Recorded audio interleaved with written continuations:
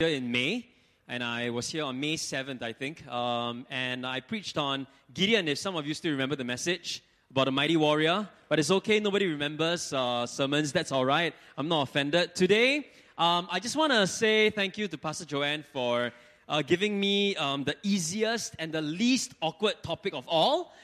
Today we're going to be talking about pornography and masturbation. I mean, everyday things that we talk about anyway, right? So thank you, Pastor Joanne, for the great topic to talk about. Now, I want to just tell you that as I was growing up, I didn't have a father figure with me. I come from a single-parent family.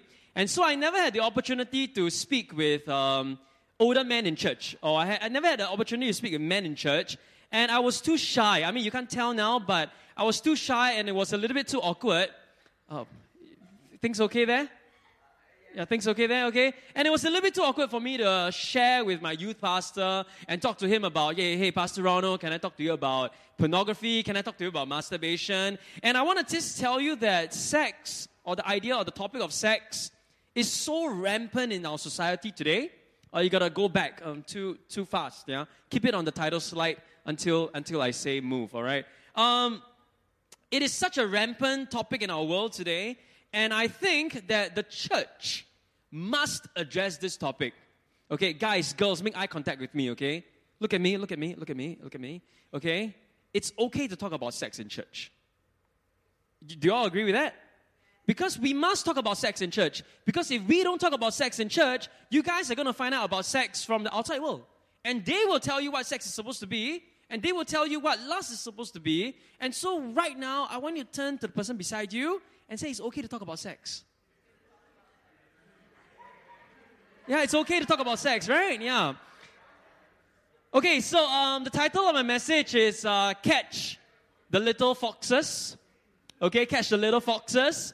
I don't know how many of you followed the LoudGen Instagram account, but that photo was so outdated. Like, it's a 4-year-ago photo. And that's a picture of Stacy, my goddaughter. Ever since then, I have upgraded in life. I have become a father. I have my own daughter now. And in about 4 to 5 weeks, my second born will arrive. Okay, so yeah, my second born, he's a boy. He's going to be my son. He's going to arrive in about 4 to 5 weeks. And around the time that you go for your FOPX and Youth Sunday, I should be a father of 2. Okay, so I'm excited for that. And I'm really excited that I have the opportunity to talk to a young little boy about sex now, okay? Because it's always been my dream to talk to my son about sex, okay? So last week you had Raphael speaking here, right? You know, Raphael right now is about to speak at my church. So we're kind of like swapping places. It's kind of cool, okay? He's a good guy. So I'm going to just tell you that the title of my sermon is not based on Naruto. You all know Naruto, right? You all should know, right? If you all don't know, you have been living in like a shell, okay? Now, the title of my sermon today is actually taken from Song of Songs, chapter 2, verse 15. You can show the next slide. It should be there. Next slide. Next slide. Okay, that's fine. Why don't you turn your Bibles to Song of Songs, chapter 2, verse 15. Okay, there you go. Okay, so this is where I got my sermon title from. The Word of God says, catch all the foxes, those little foxes, before they ruin the vineyard of love, for the grapevines are blossoming. Song of Song, chapter 2, verse 15. How many of you watch Naruto? It's okay. Okay, Pastor Joy, is it okay to watch Naruto? Okay, she says it's okay. Is it, okay, can you all raise your hand? How many of you watch Naruto? Okay, how many of you have heard of Naruto? Okay, thank you. I feel a little bit more comforted. Okay, now, if you know about Naruto, you will know that Kyuubi or Kurama, okay, never mind. Okay, Kyuubi or Kurama is trying to bring out the worst in Naruto, but he's overcome by Naruto's goodness. If that all is jargon to you, then for those of you who don't watch Naruto, it's essentially a 9-tailed demon fox, i.e. that one, okay? A 9-tailed demon fox, he exists inside the protagonist, who is Naruto, to try to extract his darkness. But this 9-tailed demon fox is overcome by his goodness. Get it? Okay, never mind. Okay, I feel like I'm alone here. Now you see, Naruto has an inner beast. And the inner beast is called Kurama, or the Kyuubi. Now, do you know that you and I, we all have an inner beast? You know that? You know that? All of us here, we have an inner beast. And our inner beast, the name of our inner beast is called sin.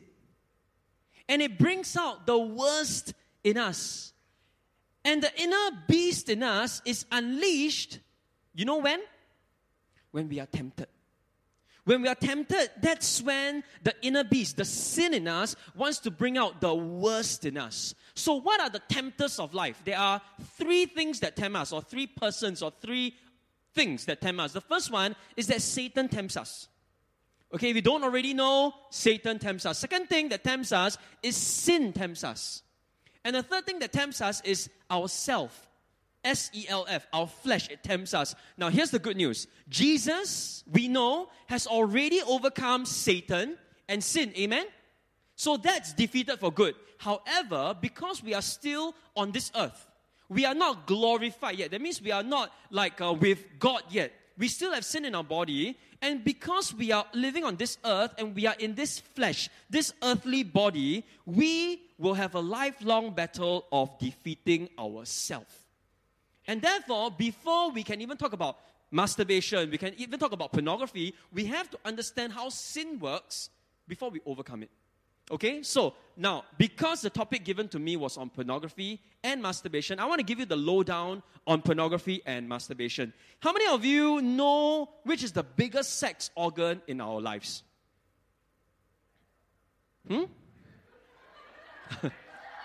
What was the answer? What's the answer? It's okay, we can talk about sex. I want to laugh, so. Okay, FYI, okay? It is not your penis. Sorry, wrong side. It is not your penis, okay? And it is not your vagina. The biggest sex organ in our lives is our brain. Okay, you got the right answer? All right, man, I cheer for you. Wow, let's throw confetti, man. Okay, now, so here's the thing. If the biggest sex organ in our lives is our brain, and you can write that down, okay? Then I want you to know that pornography messes with that. Now let me give you the definition of pornography. It's not written there, so you got to follow along with me. The biggest or the definition of pornography is anything that depicts erotic behavior for the purpose of sexual arousal. Okay? So it could be in writing, it could be in picture form, it could be voice, it could be, I don't know, the letter A. I mean, if you are sexually aroused by the letter A, then that's pornography to you. Okay? Anything, because each one of us are aroused differently.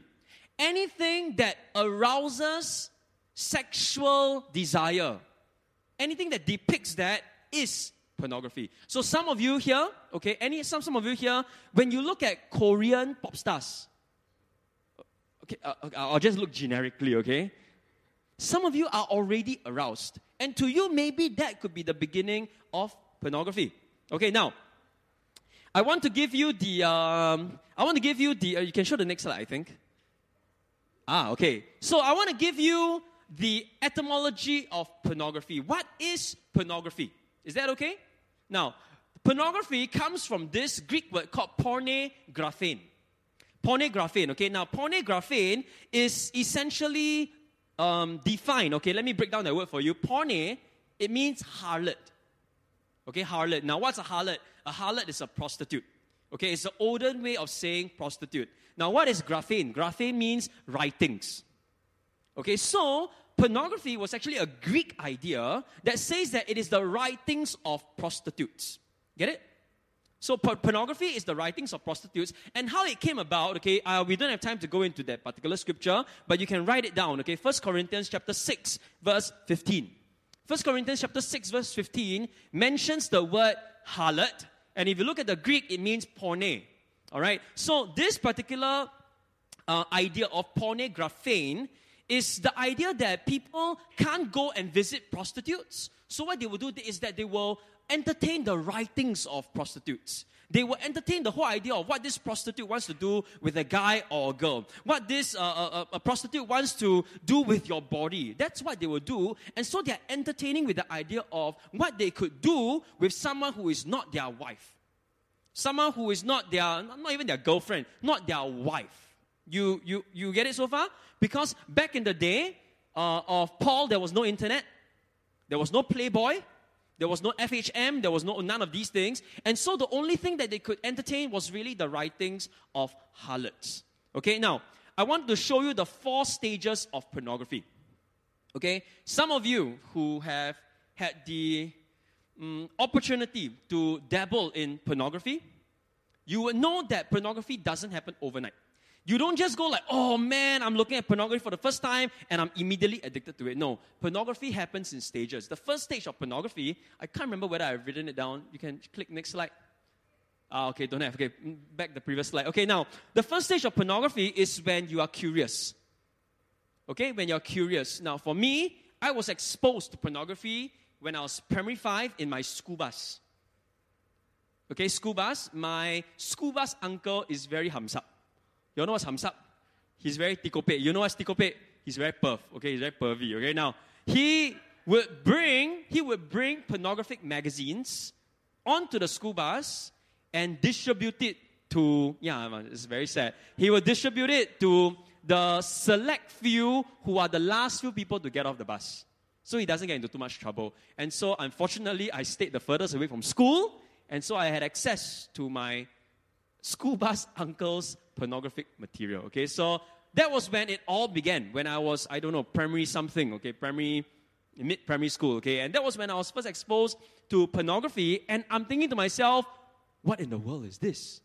That's curiosity, the first stage of pornography. The second stage of pornography is when it becomes occasional.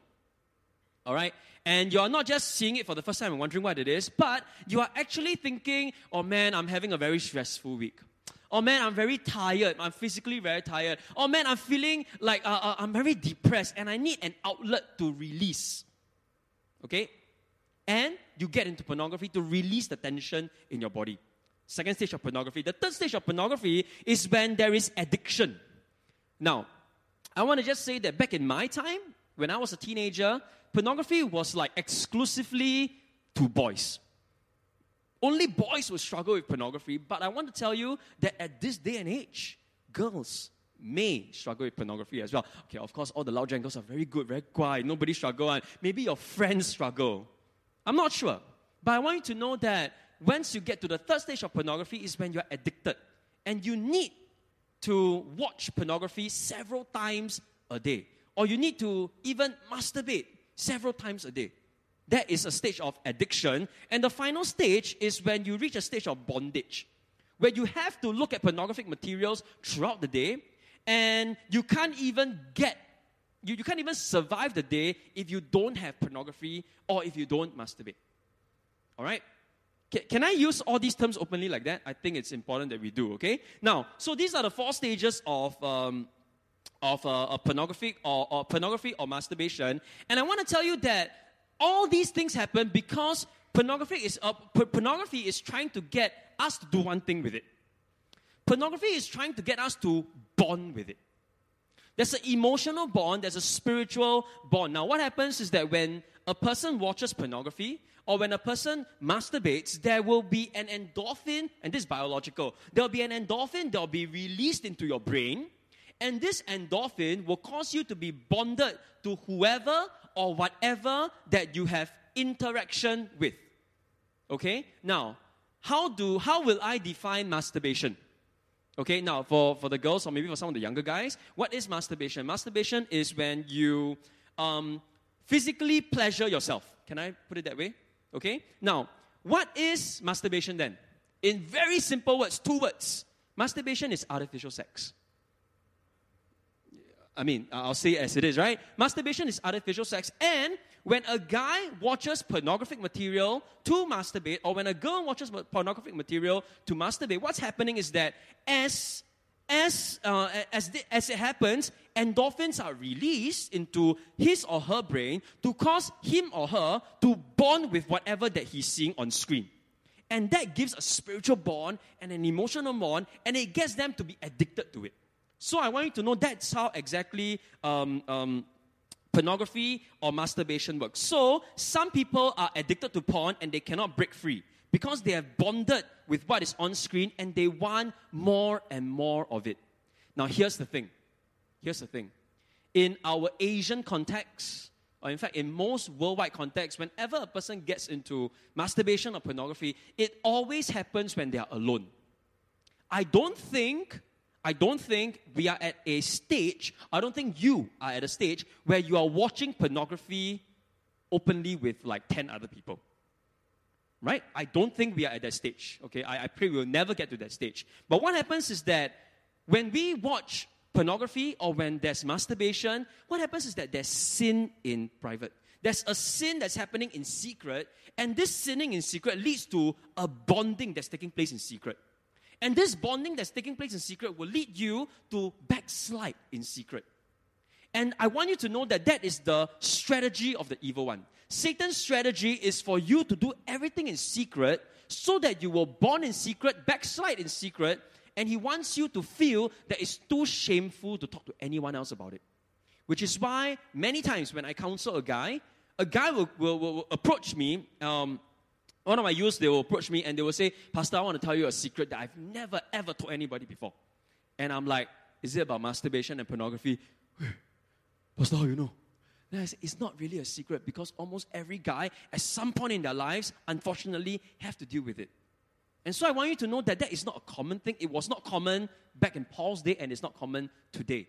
But the devil wants you to think that it's a very secret thing, that only you deal with it. And because only you deal with it, you better just struggle with it secretly. Because if it's brought up into the light, it's going to be a very shameful thing for you. Now, people, there are 3 common excuses that we make towards sinning. Human nature, human error, and human factor. What do I mean by this? Human nature means a person says, Pastor, excuse me, you know, I believe that all have sinned and fallen short, what? Correct? You all know that verse, right? Romans 3:23. But I want you to know that Romans 3:23 doesn't say all are sinning and falling short. But Romans 3:23 says all have sinned and fallen short. And that's why Christ had to come to die for us so that we don't have to continue to sin. So, yes, we may have human nature, but in that human nature, there's the redemption of Jesus to say to us, no more of this. You have fallen, you have sinned, you have fallen short of the glory of God. I'm here to redeem you, no more excuses. Okay, now the second one is that there's human error. Some of you will go like, hey, Pastor, cut me some slack, you know. I'm only 15. I'm only 18. I'm imperfect. I'm still growing. I'm still growing in my faith, what? But the question that I'm going to ask, right, if a person is continuously dabbling in sin, intentionally dabbling in sin, making excuses for sin, I wonder if they are really growing in their faith or whether they are growing in their ability to make excuses. I don't know what they are growing in, all right? Now, I want you to know that growth is not automatic. It is a proactive thing. You have to effort towards it. If a 10-year-old Christian is still habitually sinning, I am not sure what kind of growth that person has made. All right? I should be hitting some nerves now already, okay? It's all good. It's all intentional. And then there's the human factor, okay? Where it says that, you know, Pastor, you know, it's not my fault. Satan tell me what is his fault. Last I checked, Adam used that excuse as well. Hey, it's the serpent. No, it's the woman. What? And the woman said, no, it's the serpent. What? That means you're saying God tempted you.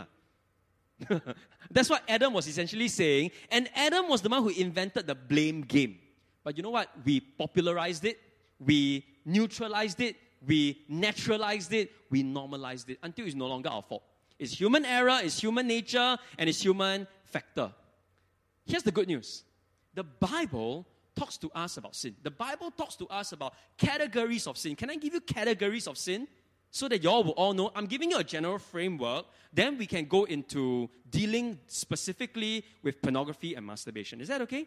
Let's all turn to 1 Corinthians chapter 10. Okay, next slide, please. Now, 1 Corinthians chapter 10, I'm going to read it all together with you. Okay, 1 Corinthians chapter 10, I'm going to read from verse 1 to 12, okay? Now, these 12 verses give us the idea of the general categories of sin that the Bible lists. And Paul, in this particular context, he's trying to get the believers who are reading his letter to learn from a group of people called the Israelites. He's making an example of them, and since he's making an example of them, I will make an example of them as well. And so we can all learn from the Israelites' example. So in verse 1, it says, I don't want you to forget, dear brothers and sisters, about our ancestors in the wilderness long ago. All of them were guided by a cloud that moved ahead of them. And all of them walked through the sea on dry ground. In the cloud and in the sea, all of them were baptized as followers of Moses. All of them ate the same spiritual food, and all of them drank the same spiritual water. For they drank from the spiritual rock that traveled with them, and that rock was Christ. Yet God was not pleased with most of them, and their bodies were scattered in the wilderness. Verse 6, these things happened as a warning to us, so that we would not crave evil things as they did, or worship idols as some of them did. As the scriptures say, the people celebrated with feasting and drinking, and they indulged in pagan revelry. And we must not engage in sexual immorality as some of them did, causing 23,000 of them to die in one day. Verse 9, nor should we put Christ to the test as some of them did and then died from snake bites. And don't grumble as some of them did and then were destroyed by the angel of death. These things happened to them as examples for us. They were written down to warn us who live at the end of the age. If you think you are standing strong, be careful not to fall. All right, so I want you to see at this particular instance, okay, that Paul describes 10 different things here in two sets, 5 and 5, okay? So I want to just show you that Paul first describes 5 different advantages that the Israelites had, okay? So if you stick with me, okay, you look at verse 1. Verse 1b, okay, or the second part of verse 1, all of them were guided by a cloud. So what happens is that the Israelites back in the day, okay, they had supernatural guidance and protection. I think that's cool, and it's known to us because they were guided by a cloud technology. Okay, now then they also experienced a miraculous deliverance because in the second part of verse 1, they actually walked through sea on dry ground. That's kind of cool. They were guided by a cloud and they walked through the sea on dry ground. That's pretty good. Okay, then the third thing was that they had unity with God. In verse 2, you will see that they were baptized by Moses. This is the significance of being one with God. So the Israelites, they had cloud, they had dry ground, they had unity with God. And the fourth thing that they had was that they had supernatural providence of bread from heaven. Verse 3 tells us they had spiritual food. And not just that, not just they had food, but they also had a spiritual drink. And this spiritual drink is a supernatural source of God's presence through Christ. Can you all see it? So the Israelites, they had the 5 advantages that should really have been setting them free from all kinds of temptations. However, even though they had cloud technology, even though they had dry ground, even though they had unity with God, even though they had spiritual food, can you imagine if you are walking on the street and I don't know what app you use now, like a Deliveroo, Hungry Go Where or whatever, right? And you go like, wow, this is really nice. You see on Facebook, somebody's doing some food photography thing and you say, God, I want that char kway teow now, and rain down char kway teow. That's what they had, okay? They had supernatural providence of food and drink. And not just that, the drink was to represent Christ. So, these Israelites, they had everything. They really had everything. And yet, they still fell. Now, then the Bible goes on to list the 5 ways that they messed with sin. And I think we need to understand this so that we know how to overcome the sin. Okay, the first way that they messed with sin, okay, the first one is that they were craving evil things. In verse 6, it tells us that they were craving evil things.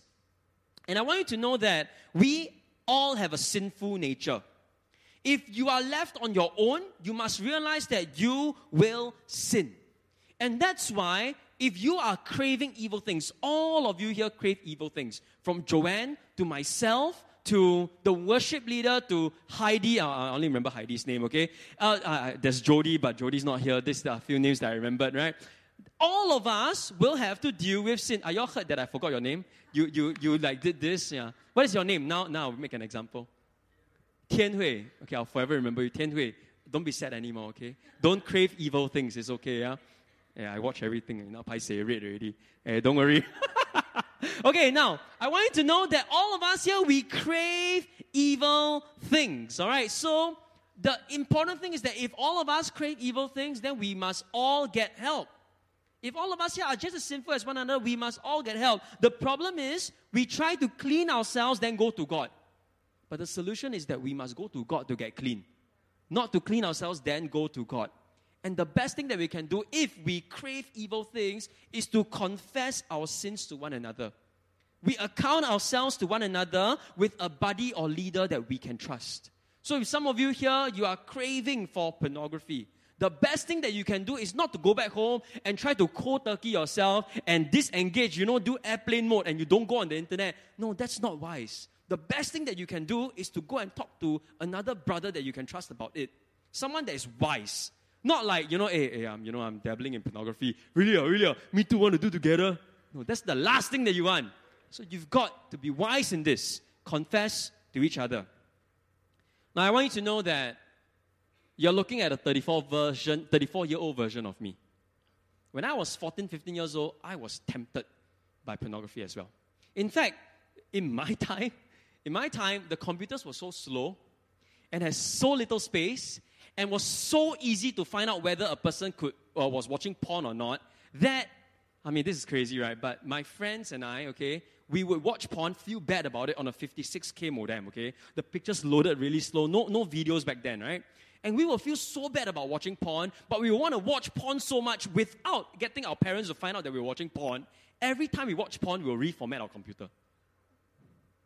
You know how, some of you don't understand this, but Joanne, you can understand this whole idea of, you watch a porn, you go, 15 minutes. I'll reformat the whole thing so that nobody can find out what I've done. That's how badly we needed pornography back then. And the best thing that my friend and I did was to confess and say, hey, you also suffer like that, is it? I also suffer like that. Each time we are tempted, we will call each other and pray on the phone until we're no longer tempted. And I found a way for me to escape this temptation. And my way to escape this whole idea of craving evil things was that whenever I felt the temptation, you know what I did? I literally ran from it. How did I run from it? Put on running shorts, sports shoes, and go and run. I literally went outside and knew that there was this tension and energy in my body I needed to let go of. And so I really went running. I ran a lot. And that's why maybe when I was younger, I was very fit. Because every time I'm tempted, I'll go and run. So I keep running and running and running. I was really running for my spiritual life, I want you to know, young people, that Christ has set us free for freedom. It was for freedom that Christ set us free. What is this freedom for?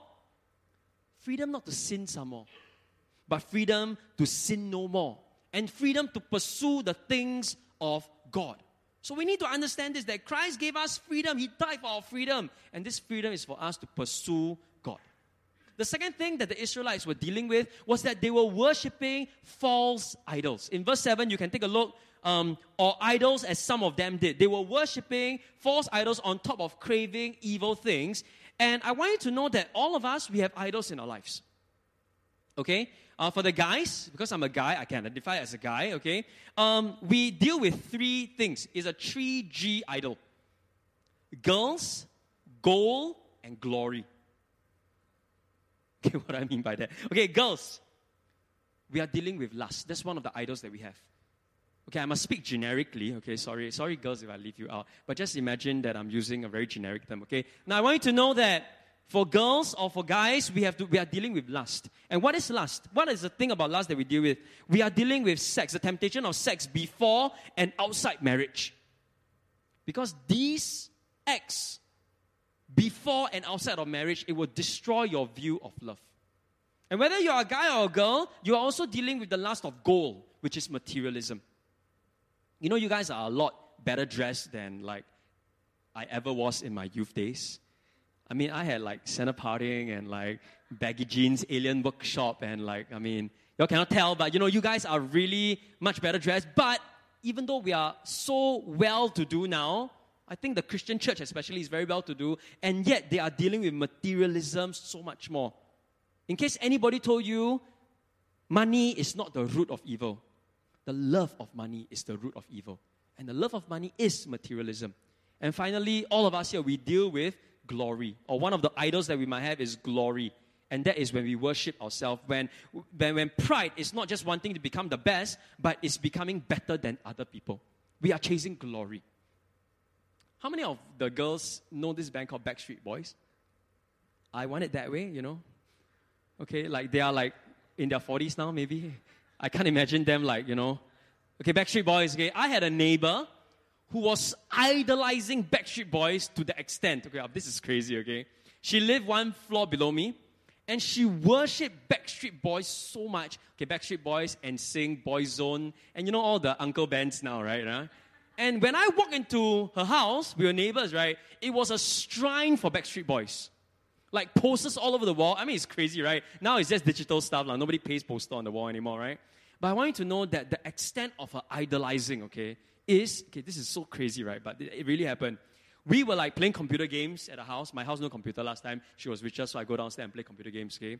What happened, right, was that whenever Backstreet Boys appear on the TV, okay, and this is like pre-recorded because she records everything Backstreet Boys, and so she will roll it in the background. And whenever Backstreet Boys appear on video, on TV, I kid you not, okay, I will get a shock of my life because she'll be screaming, "Ah! Nikata!" Okay, that's the only one that I remember. And she would idolize them to the extent that it freaks me out, you know. It's like idolizing someone who does not even know you, who doesn't even know that you exist, who doesn't even know that you're screaming at the same video every single day. It's mad. But here's the thing, young people. Do you know that sometimes we also worship an idol in church? When we worship a God that is not in the Bible. Some of us here, our understanding of God is based on our whim and fancy. We don't really understand God and know Him for who He is in the Bible.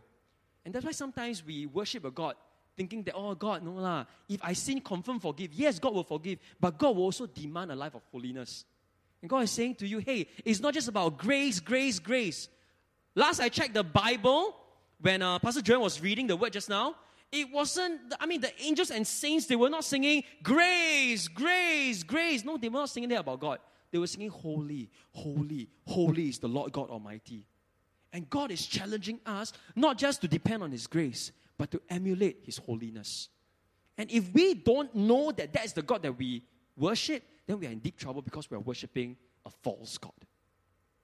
Let me go into the next point, is that the Israelites back then, they were engaging in sexual immorality. And today, we also struggle with sexual immorality. Single guys struggle with their minds. There's overt sinning. They're very visual. They're very physical. They commit a sin with their physical body. But the girls are a little bit different. Girls struggle with their heart. They give their heart away a lot, and it's all very subvert sinning. It's emotional, it's fantasy, and I want you to know that even married folks struggle.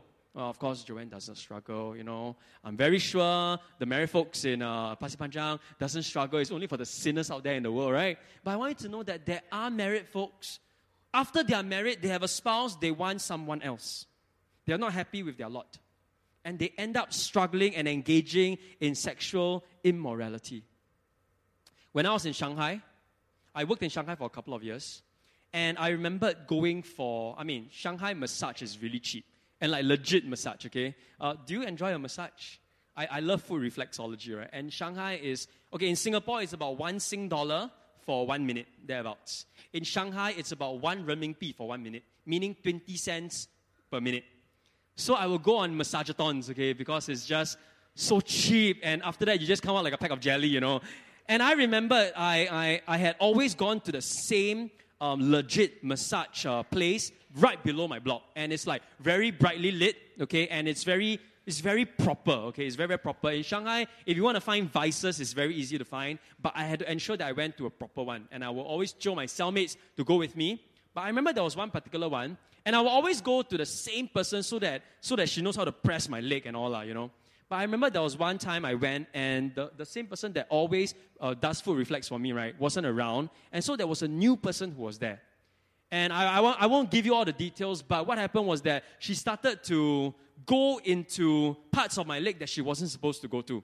I don't like anything to go above my knee, because it's not because I will be sexually aroused, it's because it's too ticklish. Then I'll be squirming, and it's very embarrassing. So I never want to go above my knee. But she started to explore above my knee, and then I was thinking to myself, this is a 3-hour massage, and it's only 45 minutes in, and I'm in deep trouble. And so what happened was that at that point in time, and you are very vulnerable. because you are in your massage gear, right? And like you are like completely vulnerable. And so I remember telling her in my broken ACS Chinese, right? 不要我不要特别的，我不要特别的，我不要这些啊，我不要肮脏的，我不要。Then she will say to me, 可以，不用紧。不要。时间到了，OK， 时间到 ，OK， 好了。And I'll be like, okay, that's it. And I threw away 3 hours of massage. Within 45 minutes, I was done with it. I got dressed. Immediately, I ran out. Okay, not literally run out, I mean, I'd be freak out, right? But I walked out of the massage place, told myself never to go back there again. And I went to tell my roommates, my housemates, and my cellmates, my cell group, what happened, and told them never to go there again. And do you know that when I bring these things into the light, the devil can no longer tempt me in the dark? And it's so important for us to remember all that, because if we try to resist temptation, we are in deep trouble, because the Bible doesn't tell us to resist temptation. Do you know what the Bible tells us to do? Flee from temptation and resist what? Resist the devil. But a lot of us want to flee from the devil and resist temptation instead. Wrong order. We should be fleeing from temptation and resisting the devil. And we need to do literally that. And guys, I want to tell you, whenever you are tempted, especially in the area of lust, be a coward, run away. Is that okay? That's good advice, okay? Tell me, I'll let you know that it really, really works. Okay, now, the second last one is, we put Christ to the test. The Israelites, they put Christ to the test, and sometimes we put Christ to the test as well. What do I mean by that? When we undermine God and we take grace for granted. That is cheap grace. When we underestimate Satan and think that we are fighting a weak being on our own. But actually, Satan is very powerful. Do you all know that? He's very, very powerful. And he has every ability to tempt you beyond what you can tahan. And finally, we overestimate ourselves and we think that we are experienced enough to win the devil. I had a friend in secondary school who joined rugby, and he was a good believer, good Christian boy, and he told himself, Joey, I'm going to go into rugby CCA and I'm going to win them to Jesus. And I said, how are you going to do it? I'm going to go clubbing with them.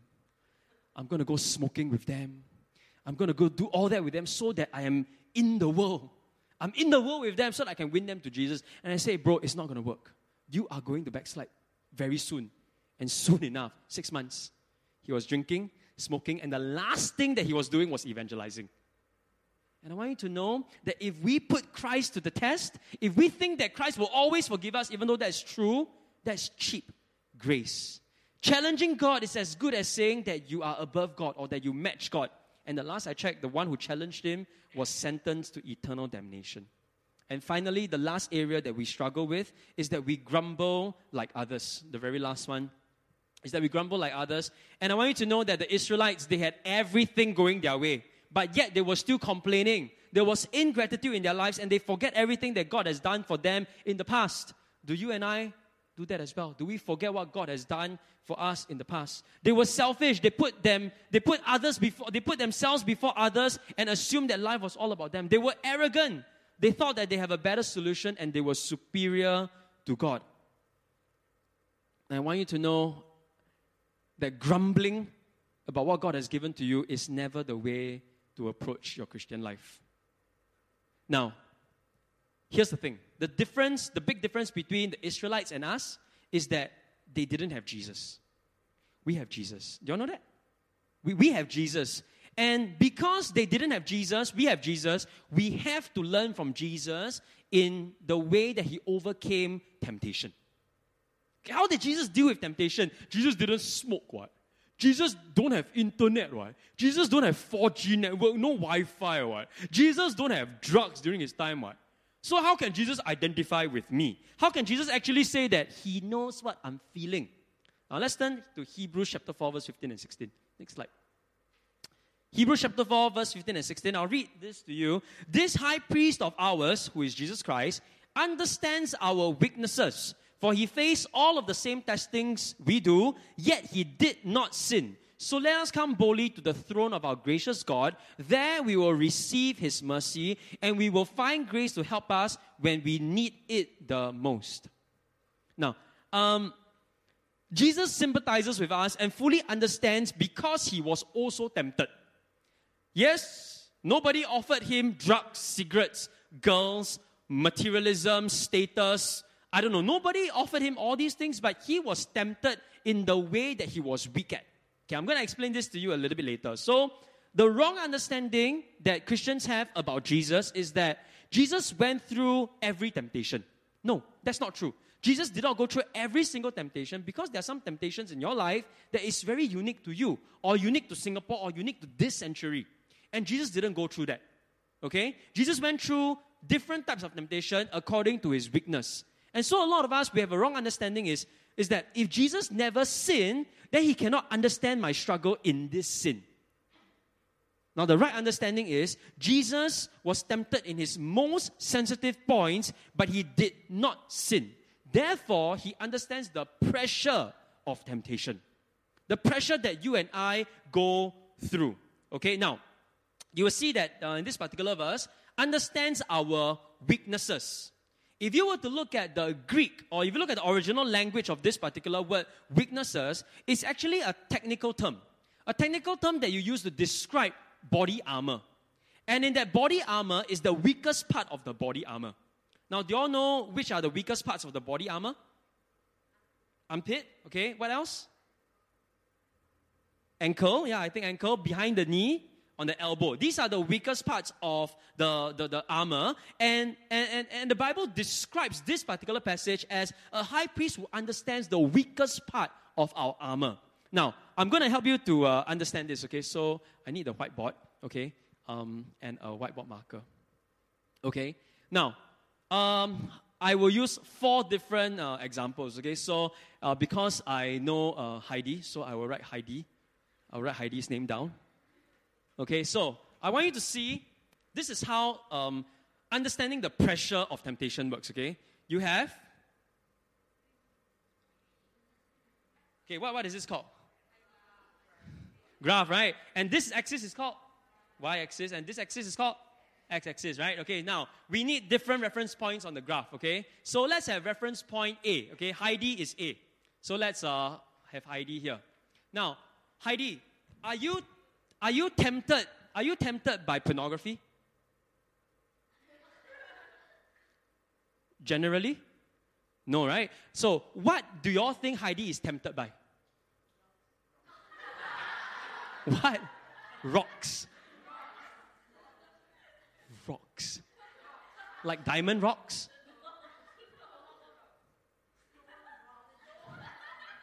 Okay. So what happens when you see a rock? Are you going to collect rocks? She needs to feel. Okay. Okay, so rocks. So that's the weakness in Heidi's armor. Okay? So Heidi cannot take rocks. Sees a rock, must molest the rock. Right? Okay, now, Tian Hui. Is that Tian Hui? Correct. Okay, so Tian Hui maybe is slightly more garang. Okay, so let's have Tian Hui here. Tian Hui, what are you tempted by normally? Normally, what is your weakness of your temptation? Girls. Wow, very honest. Hey, very honest. It's a more real answer than rocks. I mean, rocks is honest, but very good. Okay, so Tian Hui is tempted by girls. Okay, now, of course, we need to get Pastor Joanne in now. Okay, so let's have Pastor Joanne here. Okay, and Pastor Joanne, what are you tempted by? I wrote that in my transcript. Shoes. Okay, so shoes. Okay, now of course I must also put myself in. Okay, so maybe I am here. Okay, and I am tempted by, I don't know. Okay, food. Okay, let me lies. Okay, let me tell you what I'm tempted by. I'm tempted always to scold people when they drive badly. Okay, so let's call it road rage. Okay, is that okay? Now here's the thing. When Heidi is tempted, okay, so this is intensity of temptation, and this is time of temptation or duration. Okay. Sorry, my handwriting is very bad now. So this is the duration and this is the intensity. So for Heidi, okay, when she arrives here, she is tempted maybe like, I don't know, one day. Okay? And I mean, for her, it's very intense. This whole idea of looking at a rock and like, cannot take it, must touch it, must feel it. And then she yields to temptation. So it just takes this amount here for her to look at a rock and yield to temptation, and she falls. No choice, see the rock, cannot take it, must touch the rock. And she has yielded to temptation. Okay, now, maybe for Tian Hui, he's a little bit stronger, okay? So he looks at a girl, he looks at Heidi, for example. I mean, girl, right? Girl, I mean, you're a girl, right? Okay? He looks at Heidi and he goes like, wow, Heidi is a really pretty girl. Okay, Heidi is a beautiful girl. I must be her boyfriend. Okay, and he takes like maybe 2 weeks. And he goes like, wow, Heidi is someone that I really want to approach, and I have a weakness because pretty girls get to me very easily, okay? And so he says to himself, okay, you know what? I must approach Heidi, and I look at Heidi, and I just have to approach her. So 2 weeks later, he cannot control himself anymore. He goes over to Heidi. Heidi, hi, my name is Tian Hui, but you can call me tonight, you know? Something like that, you know? And he goes over. It's very intense, okay? What a horrible pickup line, huh? Okay. And at 2 weeks, Tian Hui succumbs to temptation. So, the intensity for him is higher, the thing is longer, so to a certain extent, can Tian Hui understand the pressure of Heidi's temptation? Can he understand that? Because he's tempted in his weakness, and Heidi was tempted in her weakness, Heidi succumbed in one day. Tian Hui, tahan, 2 weeks. There's different ways that they are tempted. He tahan for 2 weeks, and he could really feel the pressure of what Heidi was going through. Heidi had to deal with this temptation of rocks, and Tian Hui had to deal with this temptation of girls. And so, maybe I think Tian Hui can understand, wow, it must be difficult for you to tahan rocks. Okay, now, we move on. I hope you're getting it already, huh? Joanne, 3 months. Okay? 3 years now, okay? So, nice shoes, by the way. Those look new, huh? Okay? And so maybe for Joanne, okay, she has a greater ability to deal with temptation. And so she goes like, wow, this is really my weakness. And I see all the Superga. I think Superga, right? This one, I know, my wife just bought one. Superga, she bought a rose gold one. I don't know what is all these, okay? And she goes like, wow, that's a really, really nice shoe. And she looks at it for 1 day. No problem, I can deal with it. 2 days, 1 week, 1 month, no problem. But the 3rd month she goes back, she goes like, I couldn't. I yielded to temptation and I bought the shoes. And to her, she's not tempted by rocks. She's not tempted by girls, obviously. But she's tempted by shoes. And so for her, her pressure to buy a shoe is very great. Greater than what you feel for rocks and what you feel for girls. And so, at 3rd month, she succumbed to temptation. But because she tahan for so long, can she understand how Tian Hui is feeling? Yes, because she could really feel the pressure of temptation. And Tian Hui, after 2 weeks, he crumbled. Heidi, even worse, after 1 day, crumbled already. And so can Joanne understand Heidi and Tian Hui? Yes, because she felt the pressure. Now, I save here. For me, maybe it took me 1 year to scold someone on the road. And I could drive. I'm a very good Christian pastor, you know. Very nice guy, got child in the back seat, got wife and all. So for the longest time, even though Joanne cuts my lane all the time, you know, even though Tian Hui will go like, he ride an old full bike or whatever, you know, cut into my lane, I'm like, okay, it's okay. And even though I'm so tempted to scold people when I'm driving, I tahan for 1 year. And so if I tahan for 1 year, it means that I could bear with the temptation for 1 entire year, and I didn't crack. Only at the final point, I cracked. So can I understand what Pastor Joanne was going through when she had to tahan 3 months for the shoes? Can I understand what Tian Hui was going through when he had to tahan 2 weeks before he approached Heidi? Can I understand? Okay, of course I can understand Heidi with 1 day of rocks, right? Now, here's the thing. Did Heidi fall to temptation? Did Tian Hui fall to temptation? Did Joanne fall to temptation? Did I fall to temptation? Now, let me tell you, here's the beautiful thing. Jesus was tempted in 3 different ways. Providence, bread. Right? He was tempted with power. I'll give you everything and I'll save you. Correct? And what else was Jesus tempted by?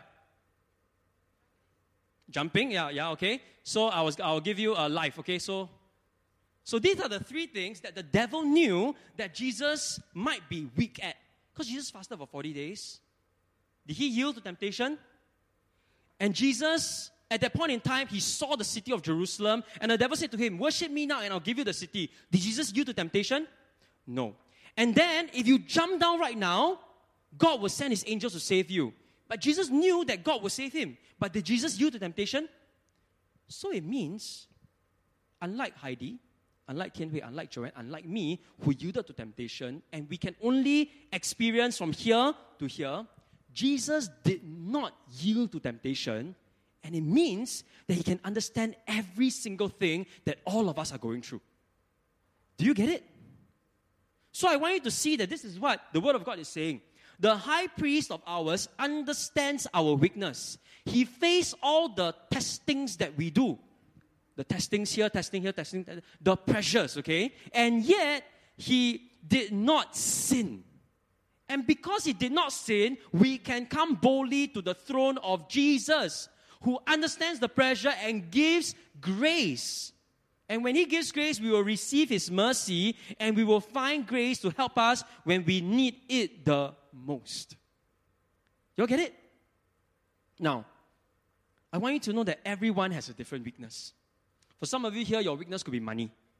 For some of you here, your weakness could be sex. For some of you here, your weakness could be power, or road rage, or lack of sleep. When you have no sleep, you get very grumpy. Or some of you here, it will be idleness. When you are doing nothing in your life, that's when you're most easily tempted. Some of us here, it will be busyness. When you're very, very, very busy, then you're tempted to do all kinds of crazy things. Or some of us here, it will be for acceptance, or popularity, or even your temptation is to compare grades with your friends. What is the temptation that you're going through? Specifically today, we are talking about masturbation and pornography. And maybe this is a very pressing issue for guys and girls in the church today. That pornography could be a great weakness for all of us. And masturbation could be a great weakness for all of us. Jesus didn't look at pornography. Jesus didn't masturbate. But in his weakness, he was tempted. And yet, he did not yield. If he yielded, what's the point of going to him? He also fell like us, right? But because he did not yield, therefore, we can go to him. And because Jesus didn't sin, he understands. It is not those who sin, but those who haven't sinned that can understand what we are going through. Whatever temptation Jesus has been through, he overcame it, and therefore we can find mercy and grace.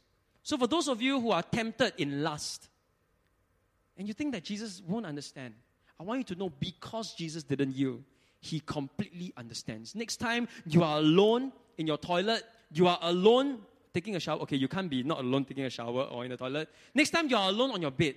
Next time you have Wi-Fi, or next time you have 3G networks. Next time you have whatever, and you are tempted. I want you to know that you are not alone. Whatever that you are about to do, Jesus is watching. What a spooky thing, right? Click now. But Jesus is watching not to police you. Jesus is watching you so that you can call out to him for help.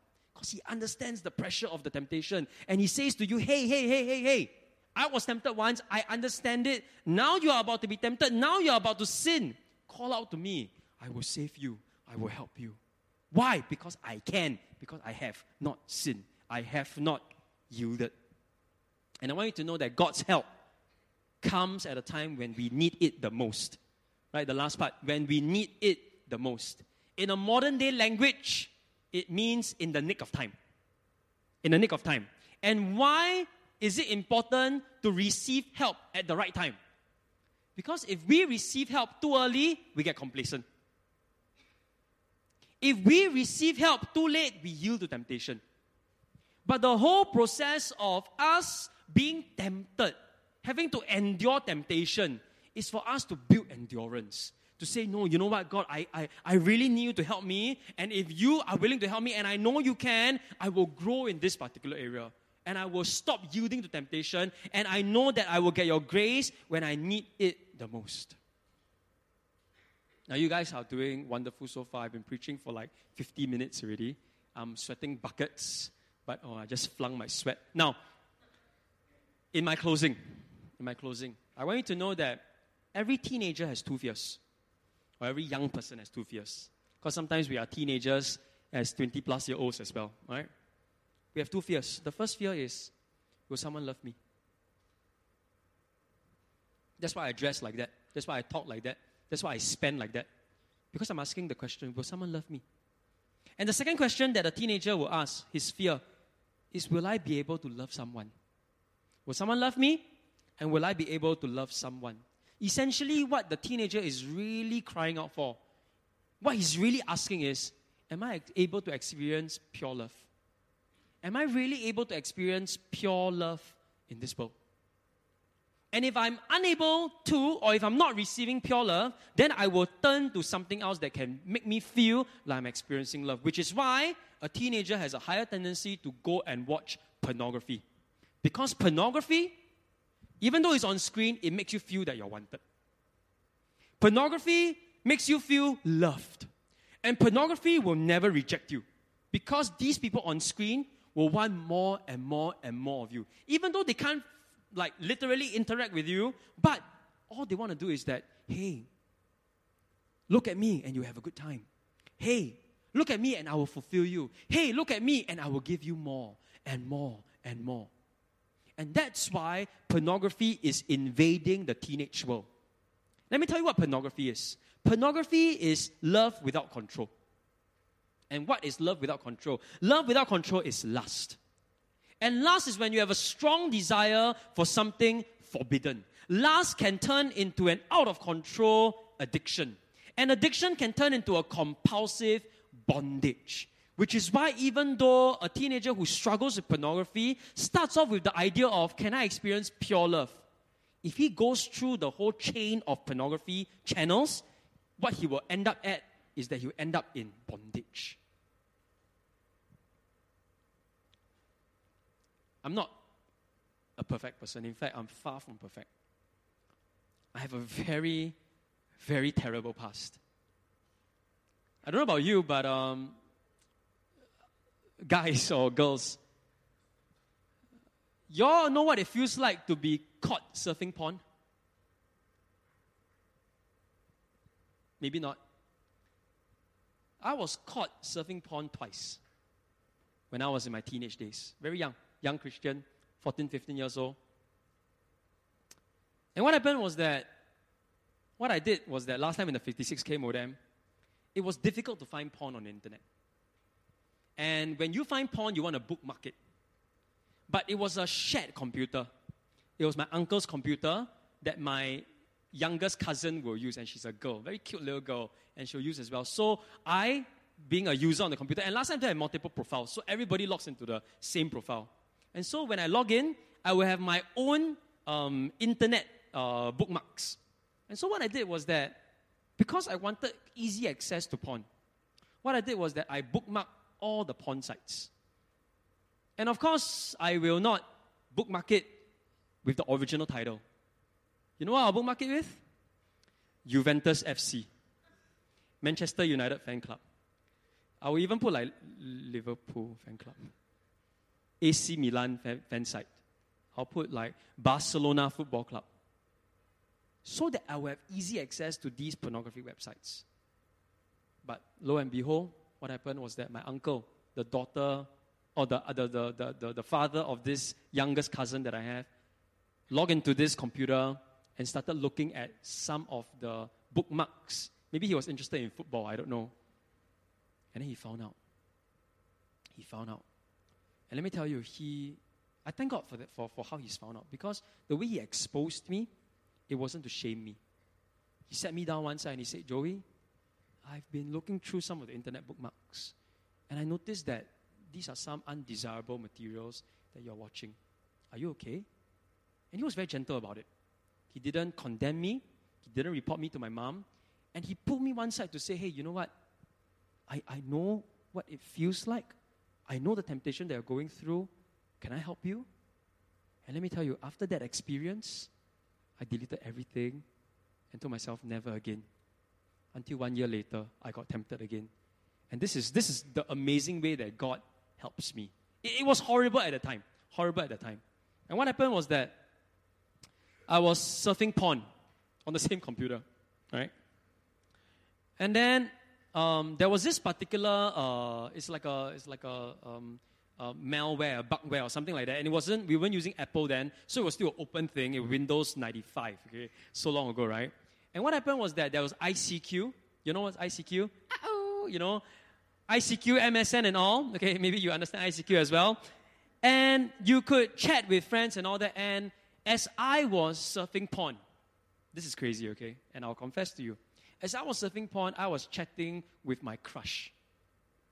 Like we were 15 years old. I can't remember how old we were, 14 years old. And I was chatting with my crush. And obviously I was trying to make an impression on her. And at that point in time, my crush wanted to play a prank on me. So she didn't know that I was surfing porn, obviously.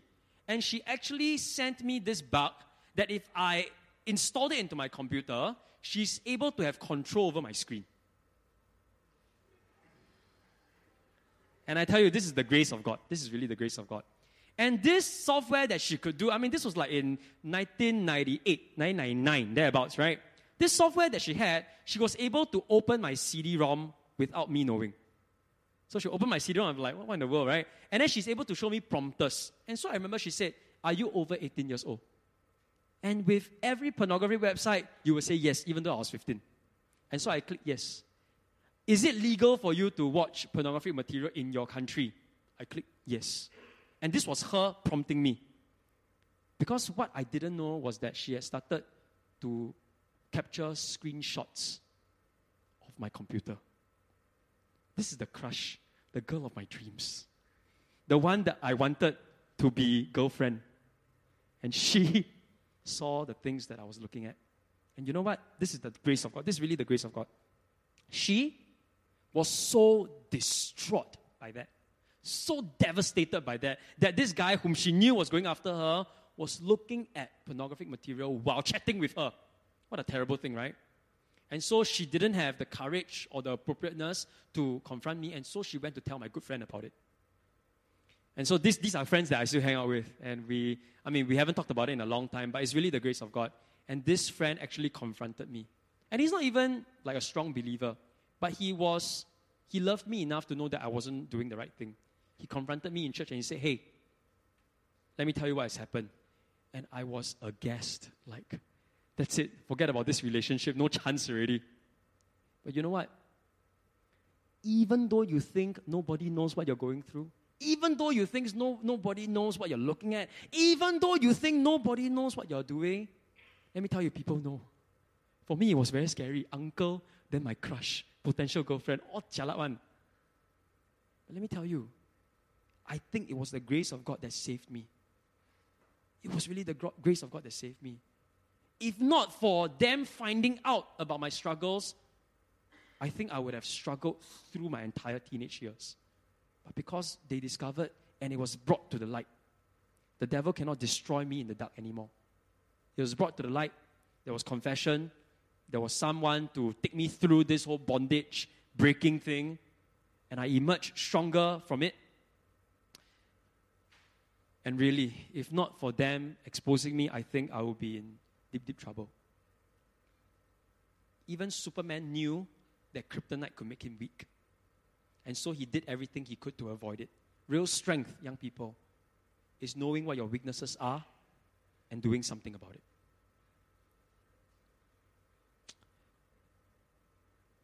1 Corinthians chapter 10, verse 13. And that's the last verse. Next slide. From the verses that we've shared. And this is what the Word of God says. The temptations in your life. And this is after Paul had spoken to the Corinthians about the 5 advantages that they had and the 5 things that they were doing. And then now Paul concludes that sharing. And he says to the people in the Corinthian church, the temptations in your life are no different from what others experience. And God is faithful. He will not allow the temptation to be more than what you can stand. This tells me that whenever you are tempted, whenever Satan is allowed to tempt you, he is not allowed to tempt you beyond your ability to tahan the temptation. This is the faithfulness of God. And when you are tempted, He will show you a way out so that you can endure. That's the whole point of Paul sharing with them the 5 advantages and the 5 different ways we mess with sin, because God is faithful. So let me tell you, this verse is not about tests, but it's about temptation. God tests us to bring out our best, but Satan tempts us to bring out our worst. So Paul's summary to the Corinthians is, in effect, let me read this for you. This is my own understanding of this verse, okay? How you are tempted now is the same as how the Israelites were tempted then. No difference. Now you overcome it in the same way they overcame it, by depending on a faithful God who will not allow you to be tempted beyond your ability, but will also show you the way out. The purpose of His faithfulness in your temptation is for you to learn endurance. The Corinthians had a choice. When they were tempted, do they give in to their temptation and indulge in sin? Or would they go like, you know what, Lord, you are faithful, you will provide a way out, I will endure so that I can grow through it. So young people, if you are tempted, don't blame human factor, don't blame human error, don't blame human nature. See that this is an opportunity for you to seek God. God, I'm being tempted now, but you are faithful. God, what is the way of escape? God, show me the way of escape. It could be a phone call I need to make. It could be a running shoe I need to put on. It could be an app I need to uninstall. What is it, Lord? You show me the way of escape so that I can move from 1 day to 1 week to 3 years, or to 3 months to 1 year to a lifetime. That I'm no longer tempted because I have endured through it. Get it? I'm going to ask the worship team to come up. Or maybe just a pianist. Just a pianist. Yeah? So that when I give the altar call, I sound spiritual. I'm just kidding, okay? Nobody's laughing, so I'm a bit scared, okay? I want you to know that endurance produces growth and life. We need to learn endurance because it produces growth and life. This is a picture of the Great Barrier Reef. It's one of the most beautiful things on earth, according to Wikipedia. It stretches 2,900 kilometers from Papua New Guinea to Australia. The lagoon side of the Great Barrier Reef is pale and lifeless. But the ocean side of the Great Barrier Reef, that means the lagoon side facing land, is pale and lifeless. But the ocean side facing, the ocean, is vibrant and colorful. Why? Why is it like that? And this is what a tour guide said. Okay, let me read this for you. The coral around the lagoon side is in still water. No challenge for its survival. It dies early. But the corals on the ocean side are constantly being tested by wind, waves, storms. Essentially, they are tested by surges of power. The corals on the ocean side has to fight for survival every day of its life. As it is challenged and tested, it changes and adapts. It grows healthy, it grows strong, and it reproduces. And this is the same with people. When God allows temptations to take place in your life, it's not for your downfall. No, it is for your growth. It is for your character building. It is to bring out the best in you. But if you yield to temptation, the devil will bring out the worst in you. In our Christian walk, when we are challenged and we are tested, we come alive. So temptations, they have the same ability, the same potential to produce destruction or development of character. Let's pray.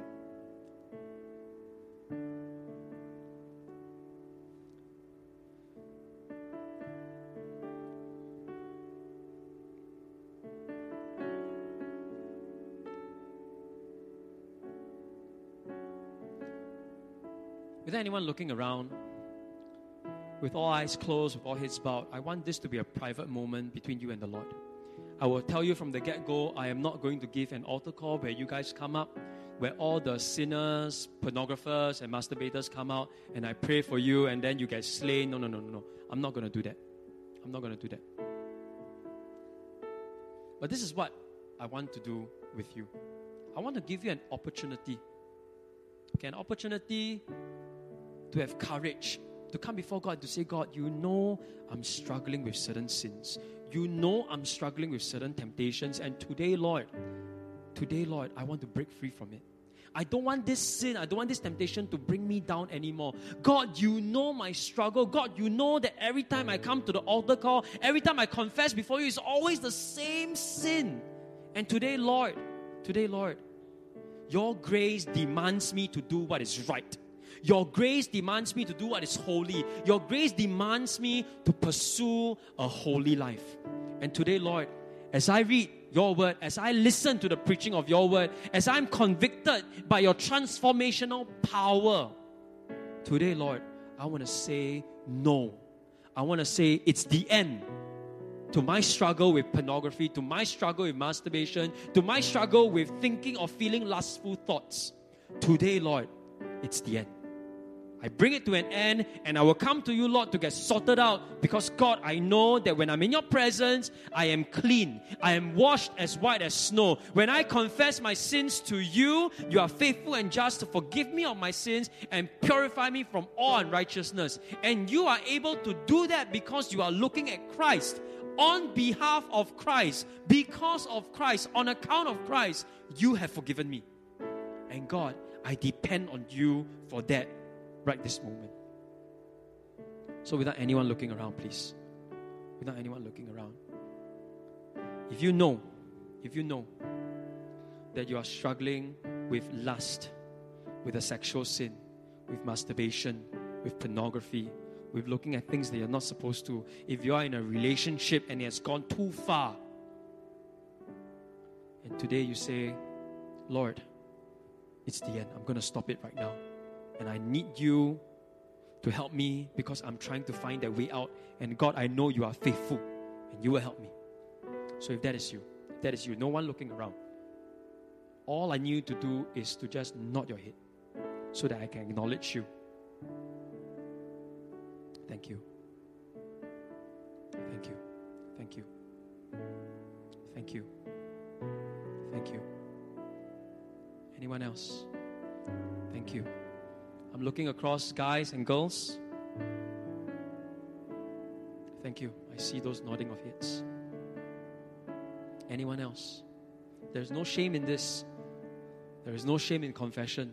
There's no shame in telling the Lord, Lord, you know my struggles. You already knew my struggles. God, help me. I really need your help. I'm sick and tired of this sin that gets me down all the time. I'm sick and tired of this sin that destroys my character, that destroys my fellowship with you, that destroys my credibility. Lord, I'm sick and tired of it, and I want to break out of it.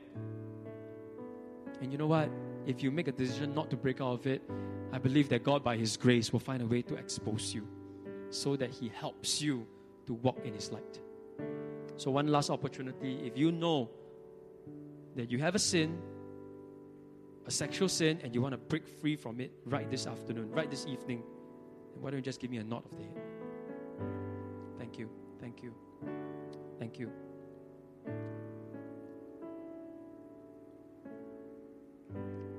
Heavenly Father, you know the hearts that are lifted to you and the heads that are nodding in your presence. Father, it's between you and them. And Father, I thank you that your Holy Spirit has convicted them today that it is an area that they need to surrender to you, that they need your help in, that they need you to help them to overcome so that they do not have the worst, the inner beast coming out to haunt them, but know that you, your Holy Spirit, will help them to grow closer to you. So God, for every heart that is lifted to you, for every head that has been nodding to you, God, I pray that you will help them. Whenever they are tempted, they will cry out to you and they will say, God, help me to find their way out. And God, they will find it when they need it the most, in the nick of time. But Father, today I also want to pray that for the guys and the girls who are dealing with lust, I pray that you give them the courage to speak to someone about it. To speak to someone about it. So that the devil cannot hunt them down on things in the dark anymore, because it's now brought to the light. So Father, I want to pray, Lord, that this evening will be a time where in Loud Gen, sins of this nature will no longer hound young people in darkness, but that God, you will give them a spiritual courage like no other, that they can talk about these things and be comfortable in confessing to one another. For when there's confession, there is reconciliation to you, there's healing, spiritual healing, and that God, there is a restoration of fellowship with you. So Lord, right now, give them the courage. You have already convicted them, and I pray that you give them the courage to speak with someone who can help them about these sins that they're going through. Thank you, Lord. And I pray this in Jesus' name. Amen. Before I hand the time back to Pastor, I just want to say, if there are older guys here, make yourself available to speak with a younger guy. Okay? And if there are older girls here, make yourself available to speak with the younger girls. And there's really no shame in this, really. There's really no shame in this. So that's my encouragement to you all. Talk to each other, and maybe I'll get Pastor to facilitate this whole speaking to each other part, because she will know how best your youth group works. All right, so praise the Lord. I will pass the time back to Pastor Joanne.